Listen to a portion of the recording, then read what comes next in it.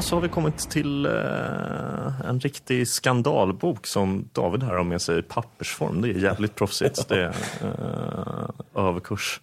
Giftas. Precis. Vi pratar om idag. Precis, den första delen av Giftas som fortfarande väl är, kan man väl säga, ett av August Strindbergs mest skandalomsusade verk, men kanske av lite andra anledningar nu än vad den var då. Men ja, Giftas novellsamling, 2 novellsamlingar, Giftas 1, Giftas 2. Giftas 1 handlar om äktenskap som håller på att börja eller som liksom är ganska nya helt enkelt, folk som gifter sig. Eller folk som inte blir gifta. Nej, precis, i vissa fall. Inte så många. Del 2 handlar då, som vi inte har läst den, handlar om folk som skiljer sig. Men vi kanske ska börja lite med vad som hände i Sverige. Det ska vi inte göra. Nej, oj, vad spännande. Nej. För att den här boken kom 1884. Och det har vi redan pratat om. Just det. Vad var det som hände då? Det fick man höra i förra avsnittet. Okay. Man hörde. Ja. Jag har ju fått mycket reaktioner på quizavsnittet förresten. Aha. Folk är upprörda. Varför då? De har skickat in tontals med brev. Vad har de skrivit då? Nej, att det är fusk att du tog en Christian Fennes fråga och inte en fråga. Det var inte... Christian Fennes är ju liksom en viktig del av den här podden. Ja, jag skojar. Det här är ju podden om Strindberg och Christian Fennes. Ja, det är det faktiskt. Nej, så i förra avsnittet fick man höra om 1884 då. Jag kommer inte ihåg exakt vad det var som hände. Nej, inte heller. Jag kommer ihåg Vatten och bröd. Ja, det var Vatten och bröd. Victoria kanske. Benediktsson debuterade. Just det. Under namnet Ernst Dahlgren. Idag tänkte jag att vi skulle prata om en person som var Strindbergs kompis. Och som inte var det efter att Strindberg släppt den här boken. Det är det Björn Björnsen? Ja. Hoppas inte du hade förberett någonting om det. Nej, jag har inte förberett något om Björn Kärna. Så idag ska vi prata om Björn Björnsson. Som också, han heter ju alltså Björn Björnsson. Och hans son heter... Jag vet inte. Björn Björnsson. Så Björn Björnsson då. Ja. Strindbergs vän och brevkompis sedan ett par år tillbaka. Går 1884 från att vara just vän till att bli Strindbergs fiende. Anledningarna är vaga. Strindberg skrev om Björnsson i Giftas. Björnsson försvarar Strindberg offentligt men skriver mästrande i privata brev. Strindberg hatar att bli behandlad på det sättet och bråket tar fart. Men vem var Björn Björnsson? Björnsson, som är 17 år äldre än Strindberg, föddes 1832 i Tynset, Norge. Därefter följer många, långa, tråkiga år om hur han pluggade och till slut hamnade i samma klass som några av Norges stora, som Jonas Lie och framförallt Henrik Ibsen. Björnsson var som vem som helst på den här tiden. Han skrev om litteratur och teater i tidningarna, precis som alla andra. Han reste utomlands ett tag för att få skaparkraft, precis som alla andra. Han hatade kungahuset, precis som alla andra. Han gick till angrepp mot religiös moralism, precis som alla andra. Men där Strindberg gjorde succé med Giftas skulle Björnssons norska variant, En handske, bli lite av ett fiasko. Och det är där han börjar skilja sig från vår huvudperson. Istället för att fortsätta med polemiken och distansera sig från allt och alla närmade han sig etablissemanget. Han blev medlem av den första norska Nobelkommittén och fick alltså dela ut det första fredspriset. Som tack för sina insatser för fredspriset fick han chockerande nog litteraturpriset 1903. Men det värsta av allt med Björnsson är nog att han skrev texten till Norges nationalsång Ja, vi älskar detta landet. Det är hans skittext vi hör varje gång Johaug dominerat ännu ett skidlopp. Jag visste inte att det var han som har skrivit Norges nationalsång. Det är ju grymt tidbit. Ja, visst är det. Ja, och det här med fredspriset. Att vi låter baggarna fortfarande dela ut det efter otroligt. Alla gånger de har skämt ut oss. Ja, de förtjänar inte det uppdraget. EU. Kommer du ihåg när de gav det till EU? Ja. Eller när de gav det till Barack Obama precis efter att han hade liksom tillträtt. Ja, det är helt sinnessjukt. Ja, men Björnstjärna alltså. Ja. Han hade ju också ihop det med en annan person vi har pratat om i den här podden. Kommer du ihåg vem? Nej. hon skådisen som Strindberg Ja, älskar. just det. Vad hette hon? Dolke? Ja, Magda von Dolke. Ja, hon hade ju ett förhållande med Björnstjerne Björnsson och en annan person som hade saker att tycka om den här boken, nämligen Oscar den andra. Ja, vi kommer väl till det sen, men det är kul tycker jag. Alltså, det här bråket då, för att jag satt och läste en forskare som hade, jag tror det här var till någon slags Strindbergskonferens eller någonting som hon hade gjort en sammanfattning utav det här bråket då. Man skulle prata om det här inför forskare och forskare själv. Alltså, jag fattar fortfarande inte varför de bråkar med varandra. Det var så innehållslöst det här bråket. Men det var väl att så här, ja, jag ska faktiskt prata om det. Vad det handlade om. Ska du göra det? Ja, fan vad det roligt. är klart jag ska prata om det. Men jag vet inte, jag kanske ska göra det nu direkt. Ja, men gör det. Ja.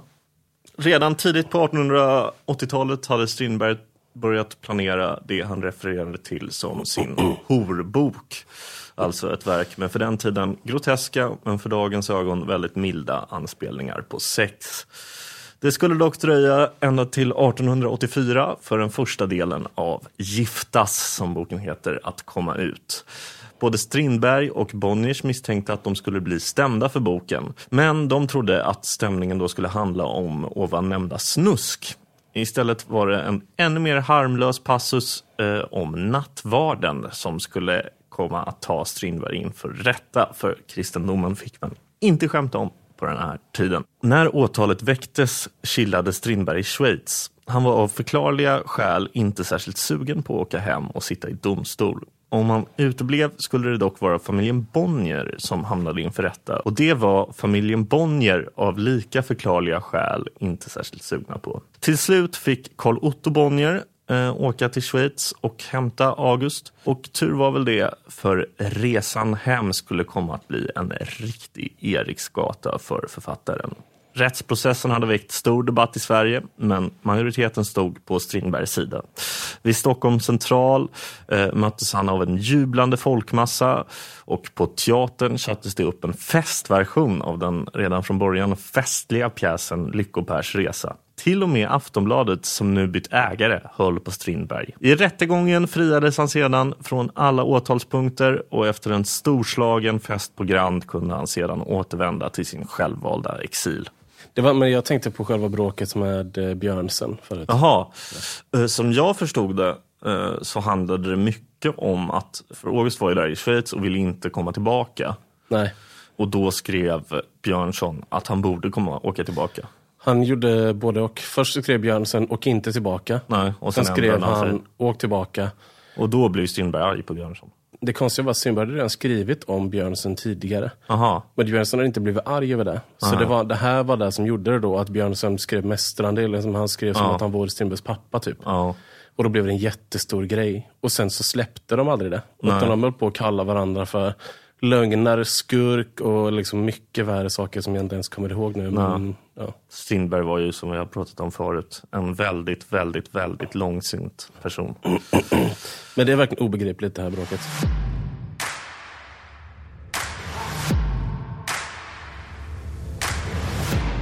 Apropå det här, du pratade om den här Eriksgatan på vägen hem, så läste jag har tagit ut lite från det också, för jag tyckte det var så kul.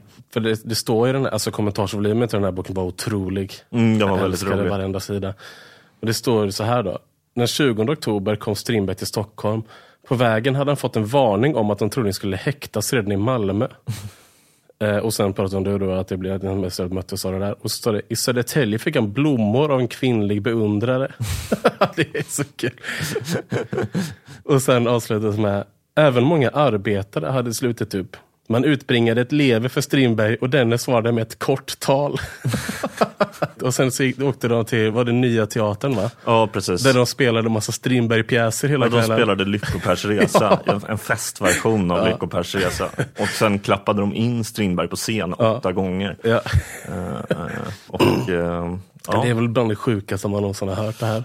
Ja, precis. Speciellt Lyckopers resa är ändå 5 akter. Ja, den är heller inte så här, ganska, som sagt, jag skulle gärna se den någon gång och sådär, men jag vet inte riktigt om det är den jag hade valt. Nej. Om man skulle sätta upp en. Men det var ju den mest populära Strindberg-pjäsen under hans livstid. Och just det, apropå det här med Oscar den andra då, som var inblandad i det här. Just det. så står det också att när han frikändes så stod det en massa folk utanför rådhuset till Strindberg och så följde de med honom till Grand Hotel och på vägen så stötte de upp med Oscar den andra som gjorde en egendomlig min enligt ögonvittnet Fritz von Dardel. Det sägs ju också att... Det är så jävla mycket hänt extra överallt det här.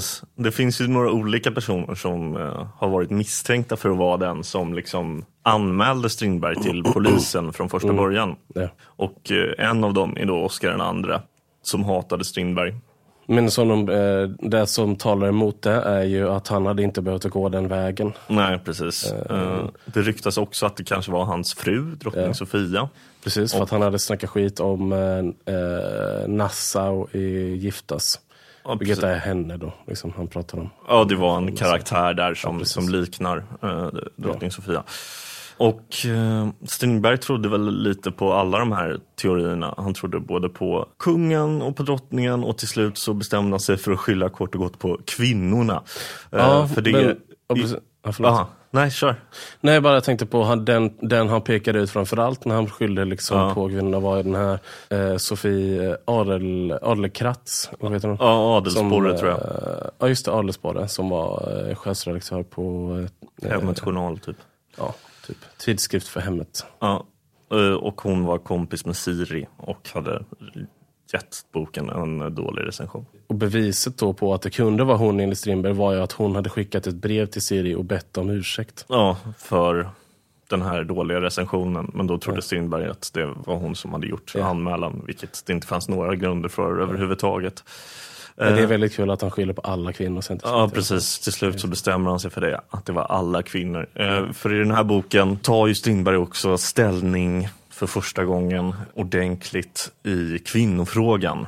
Som han tidigare hade varit ganska positiv till. Och på vissa sätt fortsätter vara ganska positiv till på ett sätt. Men som han också börjar här klanka ner på. Eftersom han, ja vad ska man säga, att den här boken inleds också med en fejkad intervju där han förklarar vad han menar och ett långt förord där han förklarar vad han menar. Yeah. Så att liksom inget ska förloras i undertext. Men den här intervjun är väldigt kul tycker jag. För att det är ju uppenbart att han intervjuar sig själv. Ja, precis. Eftersom det är han som har skrivit och sådär. Men det är ju bara, alltså den här intervjuaren ställer ju bara de frågorna som Strindberg är beredd att svara på. Och ska vi säga att det Strindberg menar då, det han tycker är att kvinnorevolutionen som ju har börjat här, liksom kvinnosaksfrågan, är en revolution för de borgerliga kvinnorna. Eller delvis. Och sen så menar han delvis att i bondesamhället, i det liksom klassiska naturnära livet, så har det alltid varit mycket mer fair. Där liksom sliter mannen ut sig på åkern och kvinnan sköter om barnen och det är naturligt. Och det är så det ska vara. Så det är väl vad man idag kanske skulle kalla för särartsfeminism. Alltså inte feminism.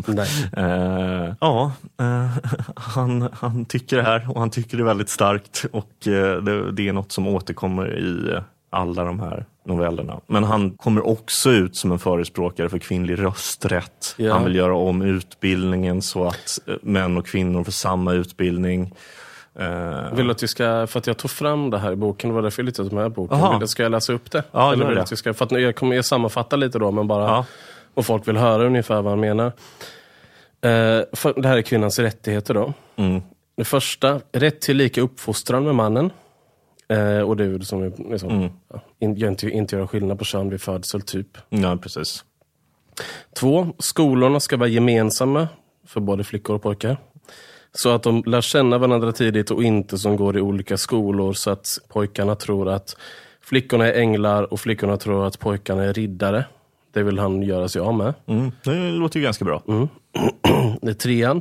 Flickorna ska äga samma frihet att gå lös och välja sällskap var hon vill. 4. Fullständig likställighet mellan könen ska avlysa det vedervärdiga hyckleri som kallas galanteri eller artighet mot damerna. Man ska alltså inte hålla upp dörren för damer och liksom. Nej, precis. Utan Man kan ju göra det, men då ska ju damerna också göra som sak tillbaka. 5. Kvinnan ska ha rösträtt. När i framtiden hennes konfirmation består i ett förhör i det samhälleliga lagstiftning och lever i, och då samhället varje år, liksom bolaget nu, blir skyldigt att lämna en årsberättelse till varje medborgare, ska kvinnan lika gott som mannen kunna döma åt vilken person eller sak hon ger sin röst. 6. Kvinnan ska vara valbar till alla sysslor, vilket icke blir svårare under en självstyrelse än nu, då hon inkonsekvent nog kan bli regent. Just det. 7. Genom detta ska sederna förmildras och lagarna också, för ingen har lärt sig överseende så som en mor. Ingen har lärt sig hur tålig, hur litet fordrande man får vara med de felfulla människobarnen. Kommer det väl in lite på. Hon ska framför spisen. Ja. 8. Kvinnan ska vara befriad från krigstjänst. För det är ju då att, i och med att hon måste föda barn. Hon måste föda barn, så ska inte hon få kriga. Nej. För att det är så man jämnar ut enligt Strindberg då. Just det. Men hon måste ju skaffa barn då. Ja. 9. Som framtidens samhälle kommer att genom en rättvis fördelning av naturens gemensamma rikedomar tillförsäkra alla som föds uppehälle och undervisning, blir äktenskapet så som en garanti för dessa fördelar onödigt. Man ska liksom inte vara vitt för pengar och sånt liksom. Nej. Och det är väl de egentligen. Och sen så kommer då kraven på det. Jag hittar inte kraven nu. Det är samma kraven i alla fall då, att kvinnorna ska få barn. För en kvinna utan barn är ingen kvinna. Just det. För då har hon inte fullföljt sin plikt. Nej. Men sen så tar jag också upp i det som jag läste precis där med att kvinnorna inte ska göra någon värnplikt. Så säger han ju lite om framtiden och säger att så här, i framtiden kommer det inte vara någon ära att göra någon värnplikt, utan bara en tyngd. Och det så är det ju. Ja. Inte många idag som är så. Nej, som är supersugna. Nej. Och alltså, som vi sa, lite delad bild. Men också så här, alltså de här kommentarerna är ju liksom, det här är liksom det mest progressiva. Sen så gör han ju på andra ställen mer liksom i brev och så, mer misogyna uttalanden. Bland annat skriver han i ett brev till Carl Larsson, tror jag, att det här är min stridsskrift mot det täcka könet eller något precis. Sånt liksom. Så kvinnohataren Strindberg börjar ju liksom komma fram här lite. Ja, så är det. Det här handlar inte, de här punkterna handlar inte så mycket om kvinnlig frigörelse som det handlar om att han tycker att männen ska få den friheten som han pratar om att kvinnorna ska få. Alltså det vill säga det som hela boken handlar om, typ att det är synd om männen för att männen får välja en kvinna och då älskar de henne, men hon har inga krav på att älska honom tillbaka. Nej, just det. Och därför blir det en ojämn relation som missgynnar mannen, som då liksom blir den olyckliga, medan hon kan gå och göra lite vad fan hon vill. Det faller tillbaks på mycket den här incel-grejen som jag pratat om mycket tidigare. Att så här, allt är tjejernas fel och det är synd om killarna.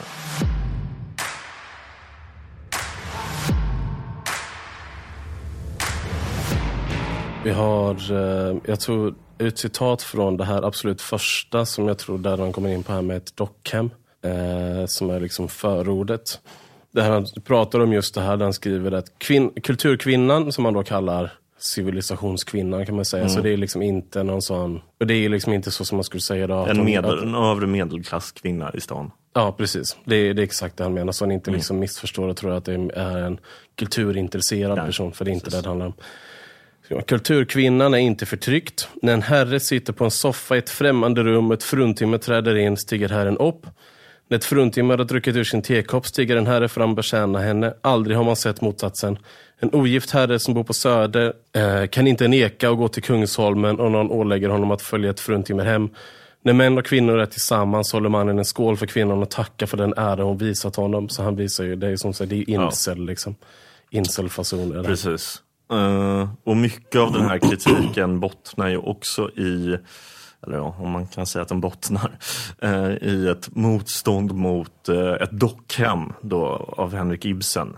Den här väldigt kända pjäsen som handlar om ett äktenskap med Nora då, huvudpersonen, som tycker att hon behandlas som en docka av sin man, vilket hon ju gör. Och sen så händer dittan och dattan. Och Strindberg tyckte inte om den här pjäsen eftersom han tyckte att kvinnan då, Nora, målas upp i en allt för god dager trots att hon gör liksom en del moraliska tveksamheter under pjäsens gång.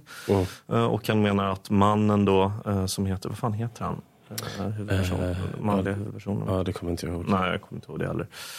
Han blir liksom, menar Strindberg, av Ibsen då behandlad som ett fä, trots att han är en liksom ganska bra kille som bara gör vad han kan. Strindberg ser väl sig själv lite i den här mannen. Jag tror verkligen att det är så. Med tanke på, som du pratade om innan, det har ju börjat knaka i fogarna mellan Strindberg och Siri. Han ser väl sig själv lite som att så här, jag har gjort allt jag har kunnat för Siri. Och den här kritiken mot ett dockhem framkommer ju starkast i en av novellerna som heter Ett dockhem. Som handlar om ett par som bråkar om den här pjäsen. Men även i en av de andra novellerna faktiskt, som heter Äpplen. Som jag kommer sammanfatta här nu. Sven är en kille med en halvt lovande karriär som notarie i 1800-talets Stockholm. Han är kär i Lina, en tjej med en sträng pappa. Linas pappa gillar inte att Lina och Sten vill gifta sig eftersom Sten bara har en fattig notarielön att försörja familjen på. Det blir ändå bröllop och Sten och Lina är så lyckliga så. De äter ostron varje dag, de dricker champagne och ska ta över världen. Tyvärr börjar pengarna ta slut. Samtidigt börjar Lina intressera sig för kvinnofrågan efter att ha läst Ibsens pjäs Ett dockhem. Sten tycker inte om ett dockhem eftersom mannen i denna pjäs målas upp i dålig dager. Han börjar därför bråka med Lina. De bråkar och bråkar och bråkar. Till slut får de ett barn, vilket får dem att sluta bråka. Samtidigt löser sig pengaproblemen på något mirakulöst sätt. Vad tyckte du om Äpplen? I början när man läste, nu blir det en lång förklaring här, men när man läste den här novellsamlingen, så i början så var jag älskade varenda sekund att läsa den här novellsamlingen. För att det var något nytt. För att annars skriver han är ju de senaste månaderna har vi bara läst när han har skrivit om vad som hände under reformationen. Just det. Och nu äntligen blev det någonting modernt. Men när man hade kommit en bit i novellsamlingen så kändes allt ungefär likadant. Och, alltså det var som att man åt liksom olika, alltså man var smaktestare för lingonsylt. Men vad tyckte du specifikt om Äpplen? Ja, vad det jag skulle komma till. Att det var som att man ätit sitt 10:e liksom version av lingonsylt och kände sig, den var god liksom. Men det smakar ju också lingonsylt. Jag kan förstå att det kändes så, för det här är nämligen ingen riktig novell av Augustin. Var det så? Nej, det här är bara jag som hittat på olika. Men då förstår du vad jag menar i alla fall. Ja, precis. Det här kan man säga var ett axplock av saker som händer i alla de här novellerna. För alla de här novellerna handlar om precis samma sak. Och det händer precis samma saker i alla. Och precis som du sa då, så var det väldigt nice i de första 2 kanske. Eftersom så det var för att, så här, bra liksom. Men sen efter den 10:e så glider de väldigt mycket in i varandra. Vilket ju också var varför du gick på den här. Ja, jag gick på det verkligen. För att du tar ju ändå detaljer som är med i de här berättelserna, vilket gör att allting kändes bekant. Och just Äpplen eller så, de här titlarna. Titlarna är också helt intetsägande. Nej, de heter så. Jag kan ta titlarna, för jag sparade den bilden bara för att jag tyckte det var så sjukt med de här titlarna. Dygdens lön, kärlek och spannmål, för att bli gift, måste, ersättning, otur, slitningar, onaturligt urval eller rasens uppkomst, reformförsök, naturhinder, ett dockhem, fågel Fenix. Alltså jag kan förstå det så här. Ni kanske tycker de här låter väldigt olika, men det är inte när man väl läser, för att de går att applicera på typ varenda en av de här. Alla handlar om precis samma sak. När man kommer till den här då som är, vad blir det, den 7:e eller 8:e eller någonting som heter slitningar. Man känner så här, men alla har ju handlat om slitningar. Ja, precis. Inte en enda en har ju inte handlat om det. Nej, precis. Ett dockhem är väl i och för sig den enda där han specifikt tar upp ett dockhem. Ja, den är också skittråkig. Jag vet verkligen inte vilken av de här jag tyckte var bäst, för att alla är verkligen, de går in i varandra. Ja, det var synd bara tycker jag, för att den började så jävla bra. Jag var så glad i början. Jag kände, det här är 5+. Ja, precis. Men sen så blir man ganska trött på det. Det är väl för att man läser liksom i ett svep. Men det är också, en novellsamling är ju inte heller som en diktsamling. En novellsamling ska man ju kunna läsa från början till slut. Ja, precis. Ja, speciellt en sån här novellsamling där det liksom finns en röd tråd. Alltså det känns ju som att den är gjord för att man ska läsa den från början till slut. Men det blir inte så nice eftersom alla handlar om precis samma sak och har ungefär liksom likadana karaktärer. Ja, du fångade det ganska bra. Om folk vill ha liksom en så här, hur är de här, så är det exakt så som Theo läste upp det. Ja, det är liksom alltid en sträng pappa. Ibland brinner mannen lite hårdare för äktenskapet. Någon gång gör kvinnan det. Ibland är mannen en slarver med pengar. Ibland är han inte det. Ibland slutar det lyckligt. Ibland gör det inte det. Ibland är kvinnan otrogen. Ibland är kvinnan bara liksom olycklig hemma. Ja, precis. Och ibland så älskar de inte varandra. Ibland älskar de varandra jättemycket. Ja, precis. Ibland går mannen till prostituerade. Ibland gör han det inte. Ja. Det är ganska tråkigt. Stör mig att du lyckades lura mig, men det var jävligt snyggt gjort. Jag trodde verkligen inte att det skulle gå. Ja, det var skitsnyggt. Det var för att det innehöll allting som var perfekt för att lyckas lura någon.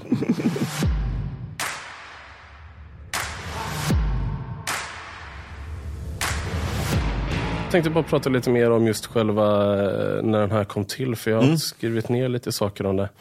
En sak som jag tyckte var sjuk med det var att han skrev ett brev till Per Staff. Där han skrev: apropå horboken är färdig med ett företal på 3 ark. Ren socialism med det radikalaste kvinnoprogram man sett.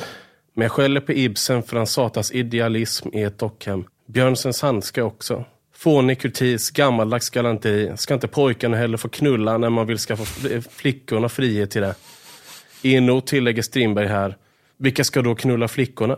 Läs min bok, det är det värsta med det vackraste, kvickaste, svinaktigaste skrivit. Och sen tycker jag att Carl Otto Bonnier ska ha cred för att han ville behålla mycket av det där. Ja, precis. Det var ju lite en strid. Grova språket. En strid mellan Carl Otto och hans pappa Albert Bonnier som då var konservativ och gammal. Och Carl Otto var lite mer på det younglings sida. Han tyckte det var okej att säga knulla och sådär. I övrigt så är ju, men som jag var lite inne på förut, alltså det är ingenting här som är särskilt grovt liksom. Det är liksom inga explicita sexscener eller något sånt där. Alltså det är ju lite, det påminner lite om i Madame Bovary när man fattar att de knullar i vagnen men de gör inte det. Ja. Det är lite den stilen liksom. Så är det. Och Strindberg var ju väldigt stolt över den här boken. Han tyckte att det var, som han sa i det här brevet, att det var liksom det bästa han någonsin hade skrivit. Ja. Vet du hur mycket pengar han fick för det? Jättemycket, va? 3 750 kronor. Det är 251 000 idag i konsumentprisindex. Jag tänker inte testa det på det, utan jag bara... och det hade varit lika mycket arbetstimmar för en arbetare 2022. Så hade det varit som att arbeta upp 4,6 miljoner. Och det är 13 år enligt en snittlön på 9 000 som det är tydligen för en industriarbetare. Så 13 år av pengarna som man hade tjänat på idag. Och sen har vi mer siffror här. Ja, spännande. För den här blev ju förbjuden. Just det. Det glömde vi prata om. Men polisen skulle ju beslagta alla böcker som innan rättegången. Precis. Men de hade ju släppt 4 000 exemplar. Ja. Polisen fick tag på 461 av de här. För de flesta hade redan blivit sålda eller skickats ut till landsbygden. Och där såldes de ju liksom på ett kick innan polisen hann ta dem. Ja, precis. Och då blev det ju en sån jävla hype kring det här. Så det fanns ju kommersiella lånbibliotek som enligt den här då belägrades när folk ville låna boken. Precis. Och folk lånade ju ut sina böcker svart. Ja, de lånade ut dem privat.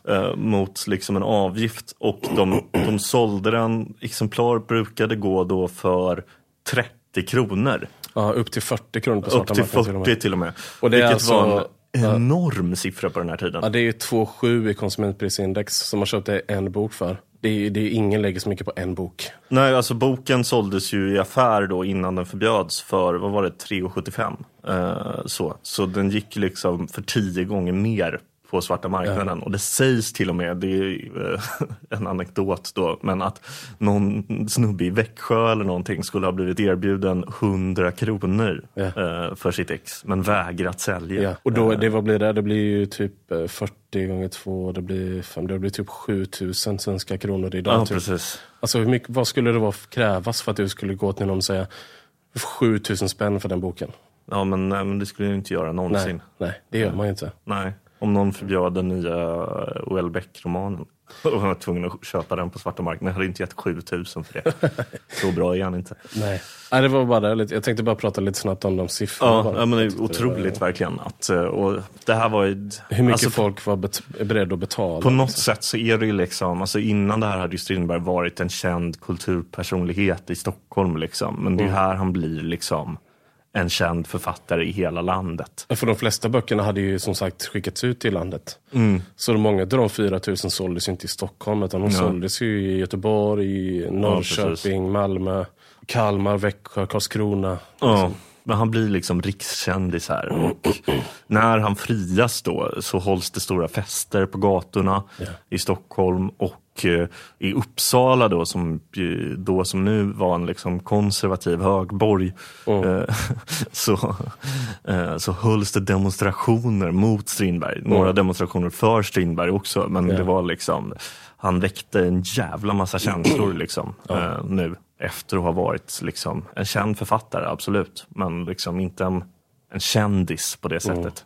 Men det måste jag undrar om det har lite att göra med det som vi pratade om förut, att det var så mycket som bara, han hade skrivit om gamla saker så länge att när han skrev om någonting som alla, eller väldigt många i alla fall, kunde känna igen sig i, så var det så enkelt att bara liksom... Framförallt så verkar ju mycket alltså, av debatten och det folk liksom, det som gjorde honom så känd, det var inte innehållet i boken som sådant, även om det också liksom intresserade folk såklart och boken sålde bra, men det som liksom gjorde honom superkänd var den här rättsprocessen och att folk tog ställning i den, för folk var liksom generellt trötta på censuren. Folk tyckte att man liksom skulle få säga mer saker liksom. Och vissa tyckte tvärtom. Så Strindberg blev liksom en symbol för det. Ja, men för den riktiga liksom tryckfrihetens införande. Ja, nej, det är jävligt intressant. Jag tyckte det var också väldigt spännande faktiskt. Ja.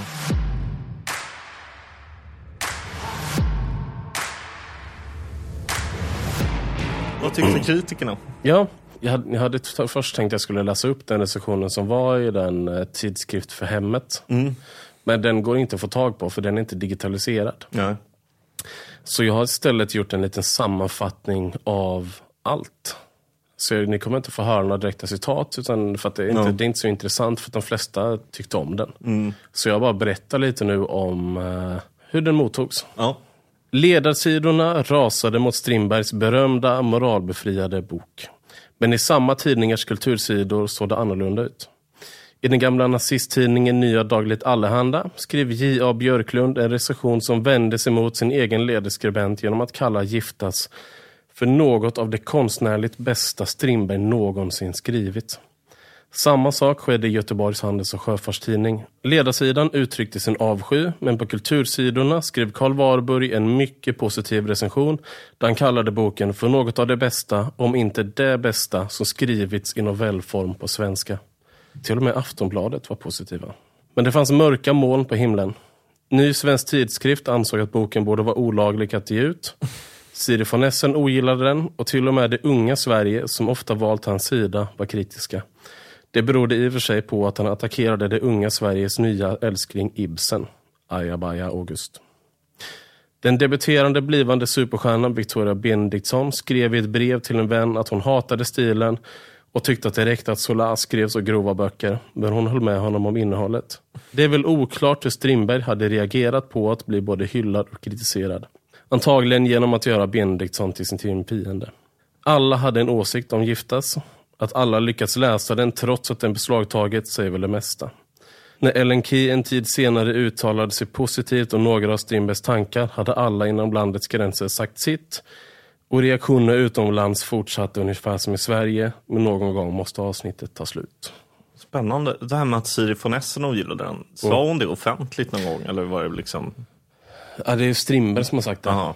Att så här, det är fan, till och med min fru hatar den. Alltså, det var ett brev. Han kände sig motarbetad då, eftersom det unga, det gjorde han ju alltid i och för sig. Men nu var det för att hans fru hatade den.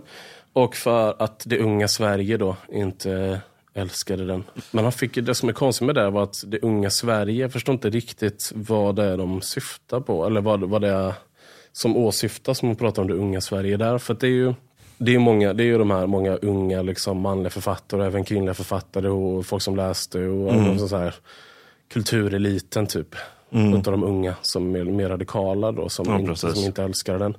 Men samtidigt så alla de recensenterna som älskar den var ju också en del utav det unga Sverige. Ja. Och alla de unga kvinnor som var en del av kvinnosaksfrågan eller så, som också tog hans parti, alltså typ Victoria Benediktsson, Ellen Key och så vidare.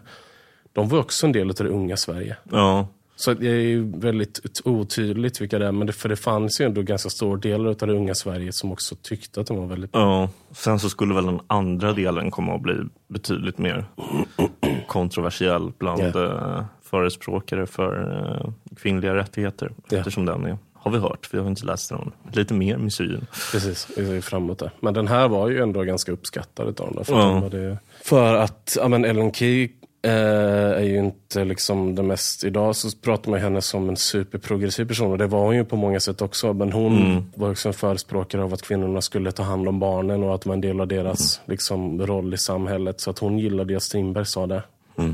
Ja. Det var väl det mottagandet.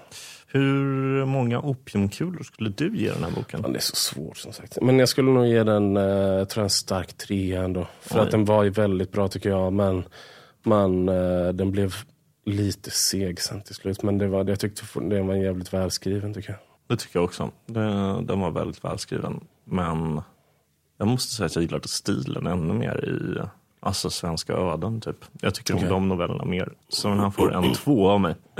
Och det var väl typ det vi hade för den här veckan. Alltså nästa vecka blir det en gäst, ja. En secret guest. Vi får se vad det blir. Ja. Och ha det grymt allihopa. Vi ses om 2 veckor, då blir det Giftas 2. Då blir det Giftas 2. Hej då!